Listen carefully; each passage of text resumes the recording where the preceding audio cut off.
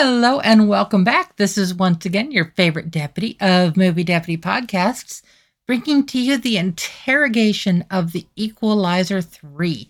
Now, this one definitely goes completely different than the ones we've seen in the past. Of course, it has a guilty rating. I mean, would you expect anything less from these movies? And as I've discussed in previous shows and stuff like that, if you're a fan of the original TV show or of the books or of anything that was like the origin stories to these movies or any type of these movies, and then you see the movies, there's always something going to be missing. So I always try to judge these without taking into account the books or the TV shows or anything that went into making these. As you know, I got a little bit out of order on my movies, so the Equalizer 1 and 2 will be going live Monday and Tuesday of this following week. I still can't believe it's September 1st. Wow. Just like, I do not know where this year has gone. And when I went to see this, I definitely was not expecting what I was seeing. Now, I get a lot of questions about this, so I'm just going to go ahead and answer that real quick. People are like, what do you mean when you go see this? Well, okay, I'm not Rotten Tomatoes. Oh, God, I would not want to be Rotten Tomatoes. I'm not Siskel and Ebert or any of that. So and I'm really good at honestly pissing off the studios. Forgive my language on that. But a lot of the studios don't like me because I don't conform to what they expect. So I don't get a lot of screeners unless they're more from the independent type studios. So from the big studios, a lot of times I have to go to the theater and see them just like you do. Now, you may be wondering, do I get in for free? No, unfortunately, I don't. I pay for my tickets just like everybody else. And at least it's tax deductible at the end of the year, right? But so I did go and see Equalizer 3 last night. And like I said, it was not what I was expecting. I did, of course, give it the guilty rating. And unfortunately, I'm actually only giving this a 4.75 out of 10. Now, I gave the first movie a 6.5. I gave the second movie a 5.75. And this one is getting a 4.75.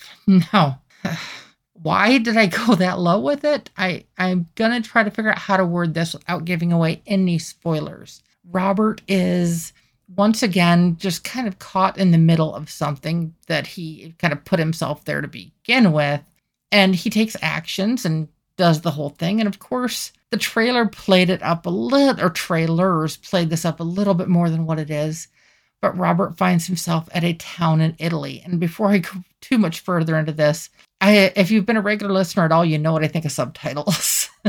If you're brand new to the Movie Deputy program, subtitles are not my friend. I have a hard time following the story and following the subtitles at the same time. And sometimes my brain just goes tilt. And so maybe you're thinking, okay, maybe she didn't pay close enough attention to the story. No, I can do it. It's just, that's why I only did one movie last night, because I'm sometimes do 2 and 3 at a time. But this one, yeah, this one just needed a little bit more time to fully understand. And I did take a lot of notes. You can see those in the text part of this on whatever podcast you're listening to this from.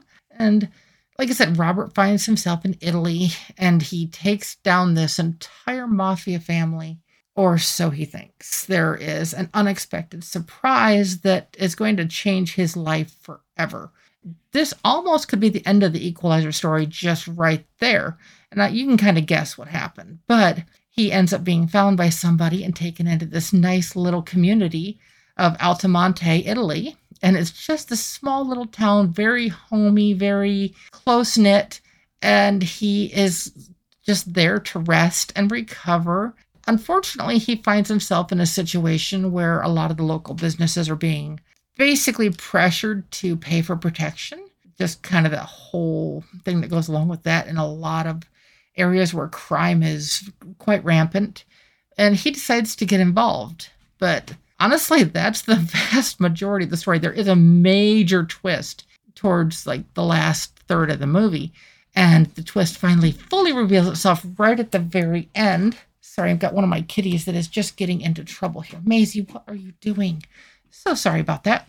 But like I said, the major twist pretty much almost makes this worthwhile. But for the most of this movie, we are watching him walk around. We're watching him go shopping. We're watching him interact with people. And it's not necessarily the story of the Equalizer. It is more of just a drama of somebody that is trying to make a new home in Italy. And the reason I brought the subtitles up is over 50% of the dialogue is subtitles in this movie. And I'm just like, no. And that's not the only reason I gave it the score that I did.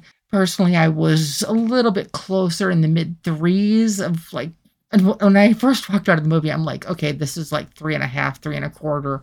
But I had to stop and sit back and look at the story and think of how they worked the twist in and looked at some of that. There are some of the classic fight scenes that you would expect in the Equalizer movies. There's technically 3 scenes like that in the movie. They're not overly developed. They are quite gory, even for the Equalizer movies. But this one just, like I said, it didn't focus on the whole thing of him being the Equalizer. It didn't focus a whole lot on that. It had more to focus on basically him kind of starting a new life. And, yay for that. Yay if he wants to go do that with his life and everything. But I don't want to sit there and watch a movie of somebody like this just going around and shopping and just living their life. So that's not what I was expecting going into this. And I'm sure that's maybe not what you're going to be expecting. Like I said, it does kind of tie things together. And like I said, the twist almost makes it worthwhile. To kind of give you a little bit of a heads up, the theater was about half full at the showing I went to last night.